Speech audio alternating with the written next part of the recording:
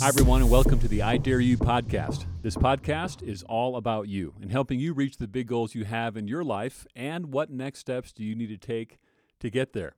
I am your host, Darren Johnson, and I am so glad you decided to listen in. We are here on episode 7, can you believe it? And we are joined by Daniel Grothe. Daniel is the Associate Senior Pastor at the New Life Church in Colorado Springs, Colorado. He is a dad, he's a husband, and he's an author of a fantastic new book called The Power of Place. One of my favorite books in the last few years. It's on my bookshelf. I think you're going to find out why in just a few minutes. In this conversation with Daniel, I'd love for you to think about in your life about the relationships that you have. Which ones are rock solid? Which ones maybe need repair or some nurturing? Because at the end of the day, it is all about relationships. And you're going to be hearing a lot about that here in this conversation. You're also going to be hearing a lot about faith. And for many of you, faith is important. And for others, not so much. I just want you to hear from me that it's all good. And I hope you find this message to be encouraging and something you can now take and implement in your life. And now, welcome to episode 7, and here is Daniel Grothe. Darren. Daniel, how are you? Good. How are you, my man? Welcome to the podcast. Thank you. Glad to be here. So I know that you are Associate Senior Pastor for New Life Church in Colorado Springs, Colorado. Yep. Tell us a little bit more about who you are and what drives you. Yeah, I'm 39, Tulsa, Oklahoma, born and raised, 22 years there. My parents have been pastors for 45 years. Faithful, raised in church, unlocking the doors at 6 a.m. on Sunday morning and locking them up at 10 p.m. on Sunday night. Wednesday night church, choir rehearsal Thursday, band rehearsal Saturday. Went to the Christian school attached to the church. So I was just always in it. And I was doing weddings and funerals with my parents at 5 years old, hospital visits. When my parents would get that dreaded 2 a.m. phone call that every pastor gets, they would always wake up one of their 4 kids and take one of us with them. Wow. And we would pull into the hospital and they would say, okay, here's what's happened. Here's what's going on. Are we going to go into this room and be loud? Are we going to jump on the furniture? Are we going to be silly? No, we're going to go in. We're going to weep with those that weep. We're going to read Psalm 23 over them. We're going to anoint them with oil. We're going to pray blessing. We're going to go get them groceries and walk with them through the valley of the shadow of death. And so I thought every 5-year-old on the planet was doing that. And somehow, some way, my parents led us in a way that we weren't getting drug along to their jobs. We are the Grothes. This is what God has given us to do, and we're going to do this together as a family. And so we never resented the church. We never resented God stealing our parents away from us. And we didn't see parents live one way on Sunday and another way Monday to Saturday. So they didn't give us anything to push off of or to reject. And somehow, some way, my heart fell in love with the work myself, and so I signed up for it. So moved out here to Colorado Springs at 22 years old, married Lisa. We came here a week later. And Ted Haggard recruited me out here to be a part of this church. We were riding high. We were on top of the world. He was the president of the National Association of Evangelicals, a 30 million member group. Mel Gibson flew out here on a private jet to release the Passion of the Christ at our church. 3,000 pastors. George W. Bush Skyped in as the president, and he called our pastors conference and was hamming it up with our pastor. And so we were like the figurehead church with Saddleback and with Willow at the time. We were kind of one of the figureheads. And then our senior pastor was caught in a salacious scandal and the bottom fell out. We discovered we were $26.5 million in debt. We had to fire 44 people overnight as this global recession is happening in 2007, 2008. And we're stunned. So we finally get a new senior pastor 10 months later. And on his 100th day in the office, we were starting to feel some strength return and some trust was starting to grow. And it felt like the wind was shifting to our back again. And okay, maybe we can rebuild. Sunday morning, just finished our second service, and I'm standing down at the end of the children's hallway, and I hear the worst sound you could ever hope to hear. And it's there's a shooter on our campus with an AR-15 and 1,000 rounds of ammo. No way. And he's spraying bullets all over our building, children's hallway. Parents are diving under desks and locking themselves in bathrooms. And I sprint into our senior pastor's office and said, "There's a shooter on campus." And he killed two teenage girls in the parking lot, 16 and 18, sisters. And then he ran in our building, and a security guard, 5'3" lady, ran after him and shot him in the leg with a handgun.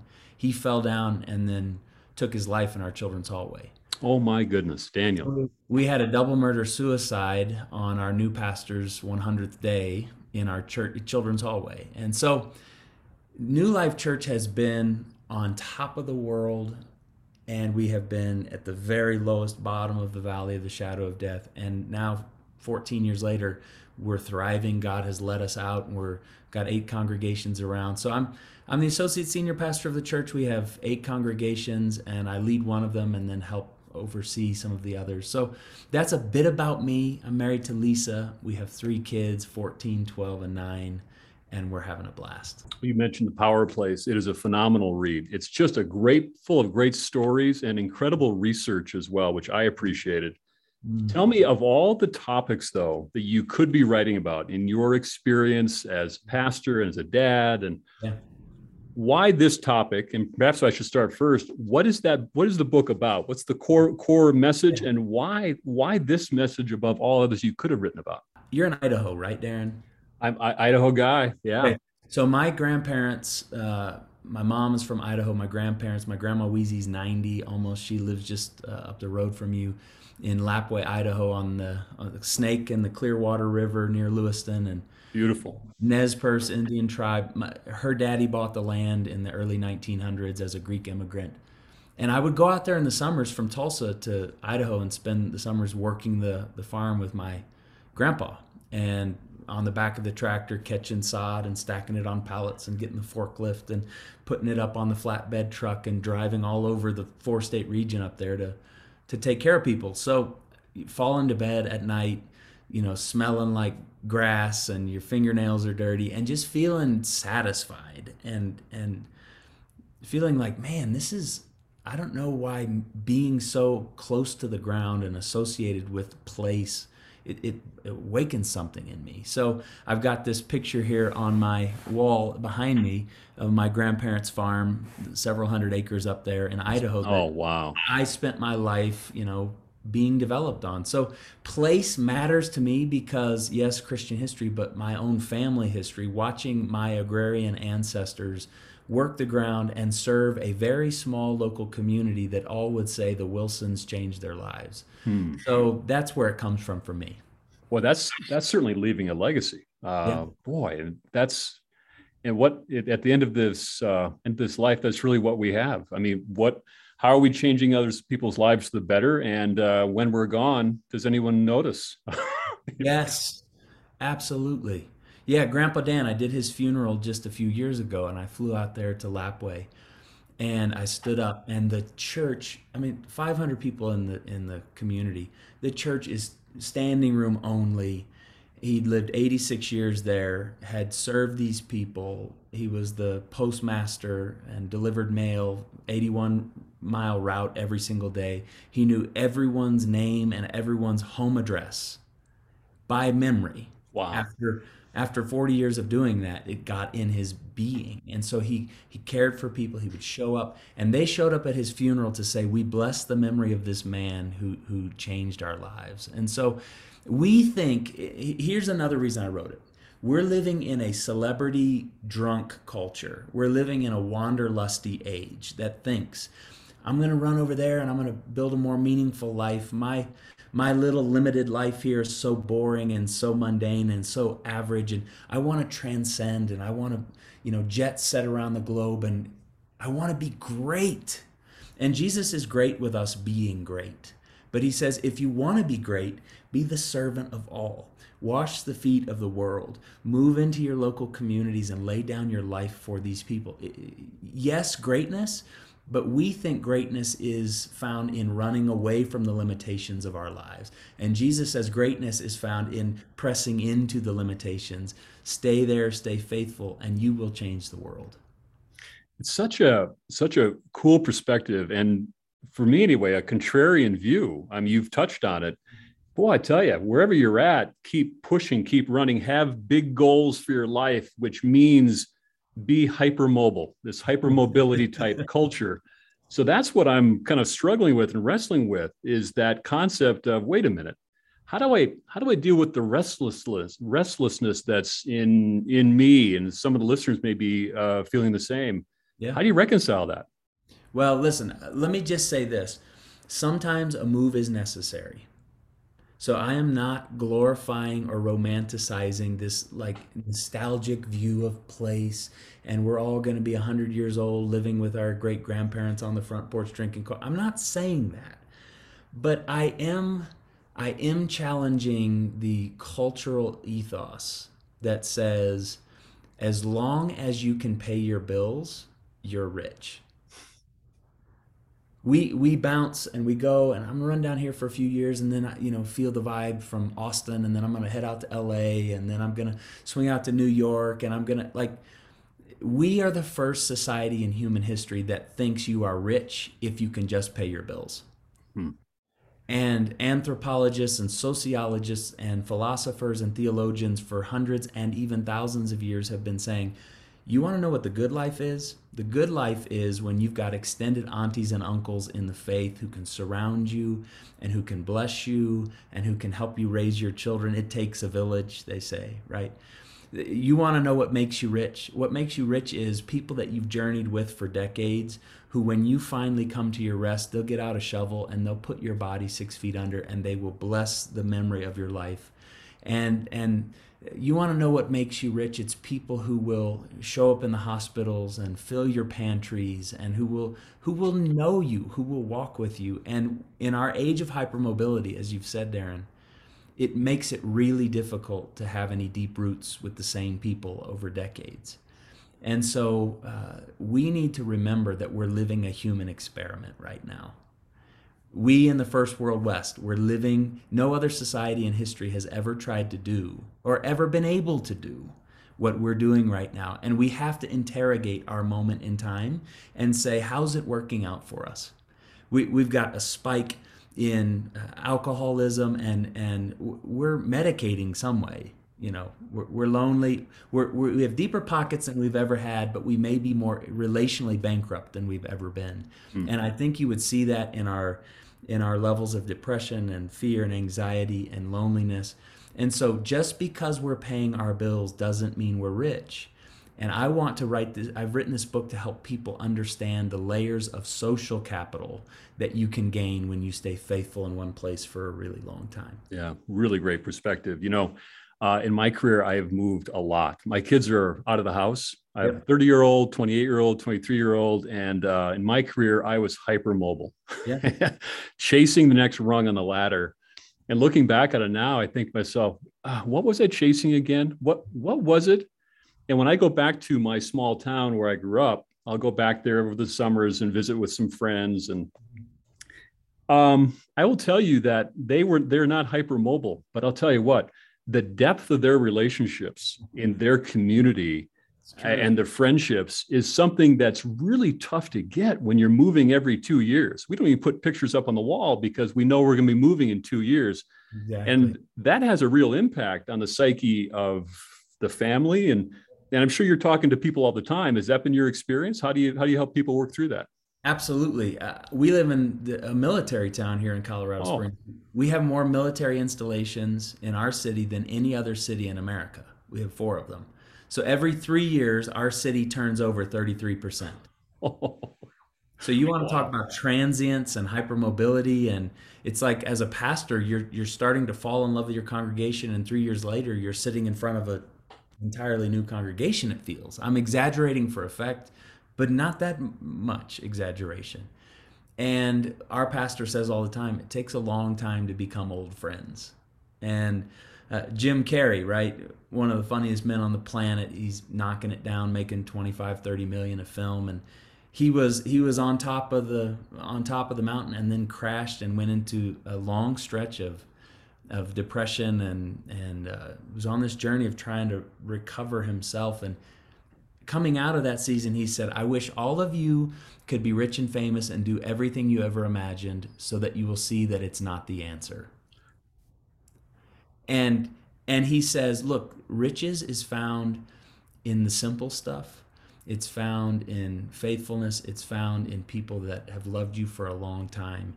And so, yeah, when we're bouncing around all the time, it is difficult to really establish that rootage. You have written about meaningful membership. Mm-hmm. What does that mean? Yeah. And what can we learn from that? That's a concept that comes from Wendell Berry, who's a Kentucky farmer, 6th generation farmer. But he's a world-renowned poet, essayist, novelist. The guy is just a freak of nature. And he's 87 years old, living on the land that his daddy and his daddy's daddy passed on to him. And he and his wife, Tanya, have been there. And he's written these novels, Burley Coulter and Hannah Coulter. And I really encourage some of you who are interested in pressing into his work to pick it up. But he talks about membership. And in all of his novels, you see everyone has a place. These, the crazy town drunk who's, stumbling out on Saturday night, who's an embarrassment to the people. You find, as he sobers up on Sunday and he stumbles into the barber shop and these people put him back together and take him back in. And you've got the elderly who have their place, and you've got the young ones who are running around and they're learning from the elderly, and the elderly are feeling the affection and the care of the younger ones, and everyone's just got their. But it's not just people; it's the creation, it's the animals, it's the earth, and he wants to talk about a vibrant local community is a community where there's proper membership, where everyone fits, where everyone knows each other and submits to one another and understands the gift that is resident in each other. And we don't know our neighbors anymore. Like I read Wendell and I think, God, what a gift that is, and what a countercultural move that would be today. We're living in an age of deep tribalism, aren't we? Political. I'm going after you, and the right versus the left, and the rich versus the poor, and the dim libs against those right wing alt right crazies. Like Wendell's word of membership. It doesn't mean that everyone sees the world the same way. It just means that everyone respects the place and the integration of all of the relationships and makes space for one another. And I think we could learn in our age of tribalism how to become members of one another again, using that Pauline metaphor. We are many members, but we are one body. And should the foot say to the hand, I don't have need of you. So I think this chapter on Wendell Berry is helping reclaim that imagination for holy membership with one another. Well, on the topic of tribalism, and how do we get back? How do we move away from that? We clearly are where we are as a society. Yeah. Some might say there ain't no coming back. we are where we are, and buckle up. It's going to get worse. Do you subscribe to that thinking, or is there a path back? There's got to be a path back. If there's not a path back, then what are we doing? And here's what I say about Jesus. I'm a pastor, so you'd think I'd care for Jesus, and I just really do. Jesus Christ was dead on a Friday, and then on Sunday he wasn't. And I say if Jesus Christ is raised from the dead, anything's on the table. And the resurrection is the sign and the symbol and the statement once and for all that the very worst thing, death, separation, brokenness, darkness of Good Friday, it doesn't have to be the last thing. And so we are in a Good Friday moment. Our nation is travailing. I don't know if we're in the Garden of Gethsemane sweating drops of blood. I don't know if we're up on the hill bleeding out. I don't know if they've taken our body down and put us in Joseph of Arimathea's tomb. I'm not sure where we are, but we're somewhere in a Good Friday moment, or maybe a Holy Saturday morning. But we can rise. I think it'll happen as we come face to face. We're not going to win. We're not going to win unity by being keyboard warriors, popping off on Facebook and posting sarcastic memes and chipping at each other. We think we're in our little echo chambers, we're going to change the world. We're just creating echo chambers of animosity, and we're deepening the divide. Whatever happened to going to the local Greasy Spoon diner and sitting across from someone who sees the world differently and learning how to love and respect and dignify and honor them? And sure, there's certain things we're not going to agree on, but that doesn't mean we have to lose each other, and it doesn't mean we have to be caustic and mean-spirited. I think the way that we'll find healing is by coming together and blessing each other and having conversation, being decent. Healing the nation will be when we come and we break bread and we forgive and we ask good questions and we listen. And I think it's possible when we start coming together like that. You know, it's clear to me you've had a lot of positive role models in your life, and you don't take that for granted. Right. I'm curious, as a dad, what have you learned about being a dad as a result of writing The Power of Place?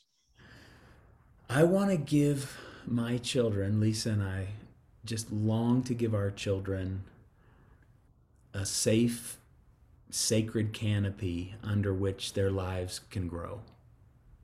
Like, I think that's parenting at its best. Will we do it perfectly? None of us will do it perfectly. Will we have to repent? Absolutely. Are there days where we think, man, how stupid am I? Sure.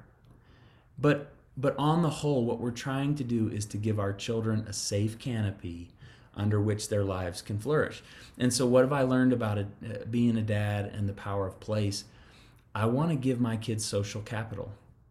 My kids have 10 extended uncles in the faith and 10 extended aunties. They have more than that. I'm underselling it.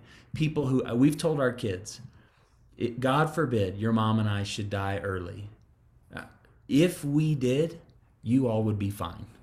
You'd be sad and yes, and there would be a time of grieving, absolutely. Brett and Kate would rally, Matt and Tiffany would rally, David and Christine would rally, John and Paige would rally, Glenn and Holly would rally. You would be so okay, it's not even funny. And I think all of our children need that sense of membership, as Wendell Berry said. And so that's what Lisa and I are trying to do, is give our children the gift of the power of place.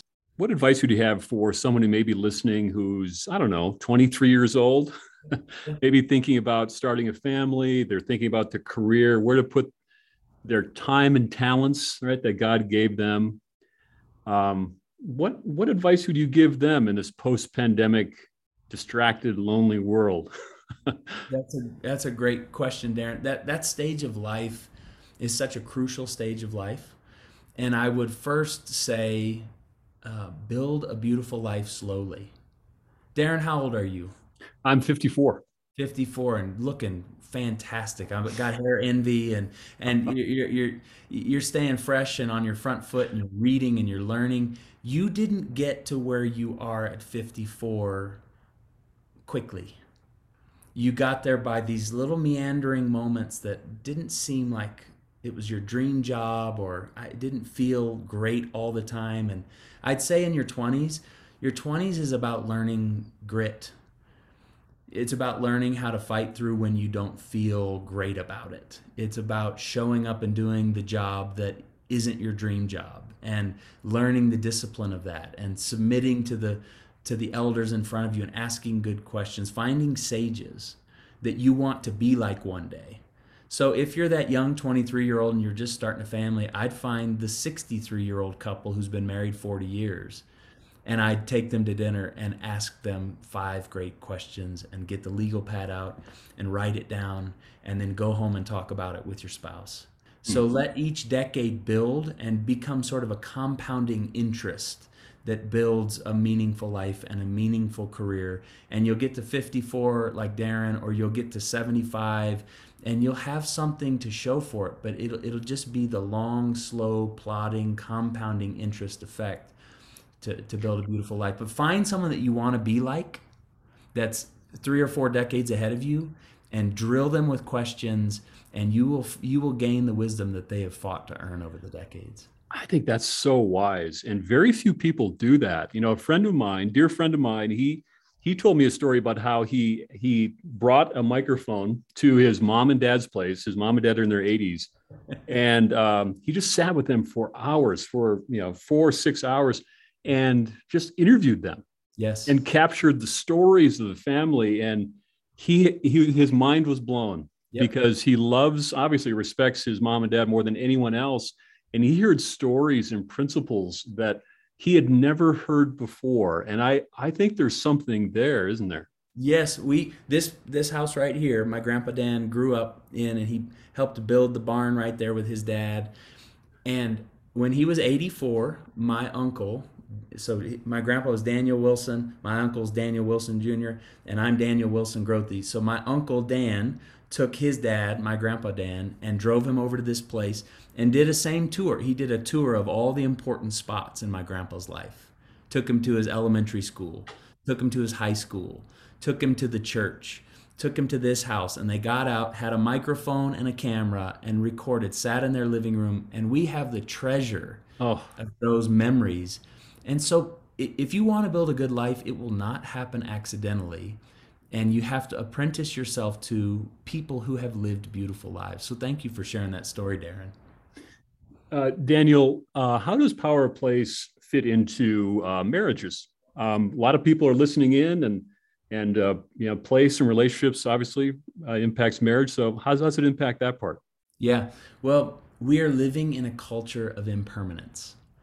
We're living in a culture of impermanence. 50%, and this is no shame at all, I'm just giving the data. 50% of the marriages in the last 30 to 40 years have not worked.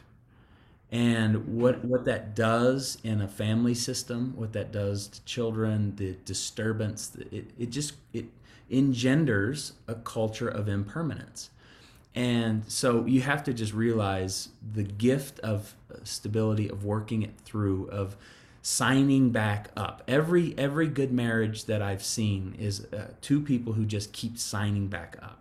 My grandma and grandpa, 86, and grandma's now almost 90. They were married 66 years. Wow. And they had so many highs and lows and so many turns and twists that they never imagined. But to get to the end where Grandma Wheezy's sitting by Grandpa Dan's deathbed, holding his hand and rubbing his head and saying, "Honey, I love you and I bless you. Go see Jesus. I'll be with you shortly." Like, that is rich. And that their marriage has been a sacred canopy under which so many lives have grown. A lot of people listening, everyone listening has some big goals for their life. And what advice would you have for someone who may be considering tackling a big, scary goal? Go for it. Young kids coming out of college, the Spirit of the Lord has put something in you to create and to change the world and to make something new. Go for it. We have three kids, Lillian, Wilson, and Wakely. And Lillian at 12 years old said, "I want to breed puppies." And we said, "Okay, can I just tell you a quick story, Darren? Oh, yeah. I want to breed puppies." And I said, "Great. I'll buy the puppies. I'll buy the male. I'll buy the female. You can buy the female back from me and your mom, and I'll give you a no interest loan. So you want to be a business owner? Beautiful." So Nice. I bought the puppies. She started working, and she babysat and made $100 and paid us off. She owed $1,400 on the puppy. Okay. She went and worked at a store and made $60. She owed us $13.40. And the puppy, her dog got pregnant, and 2 weeks before she had her first litter, Lillian paid us off free and clear. She's debt free on her puppy. And 2 weeks later, her dog had 7 puppies, and she sold all 7 of those puppies. She made $14,000. Our 12-year-old daughter. No way. I said, "Lillian, you have more money at 12 years old than I had when I married your mom." And like, but here's the thing. Like, what would I say to people who have a dream or have a vision or a plan or a business model that's just stewing in their soul? Get yoked up with good people, ask really good questions, run your pro forma, see if you think the market will sustain it. But once you've done your work, go for it. And I think God will bless those who just keep giving it a shot. Last question for you. Earlier on, you talked about finish well. What does that mean, to finish well? To finish well, I'm taken back to my Grandpa Dan's living room, 86. All 50 of us, his family, were in the room. 20, at that point, it was 23 great-grandchildren. We gathered around, we sang hymns, we shared a meal. He's laying on his hospital bed that hospice brought in front of the window, looking out at the river. All of his people are there. We're holding hands, we're telling stories, we're praying, we're crying. He blessed all 50 of us. He called us name, person by person, brought us to his bedside. And he laid hands on us, and he's crying, and we're crying, and he's kissing us on the cheek, and he says, I love you and I bless you. And when the 50th person had been blessed, he lays back on the bed, closes his eyes, and starts going down into his rest. To try to travel with your most important people to that finish line. So for them, it was staying married 66 years. For them, it was having their kids with them. For them, it was their friends in the community that gathered around his bedside at the end and said, we bless you.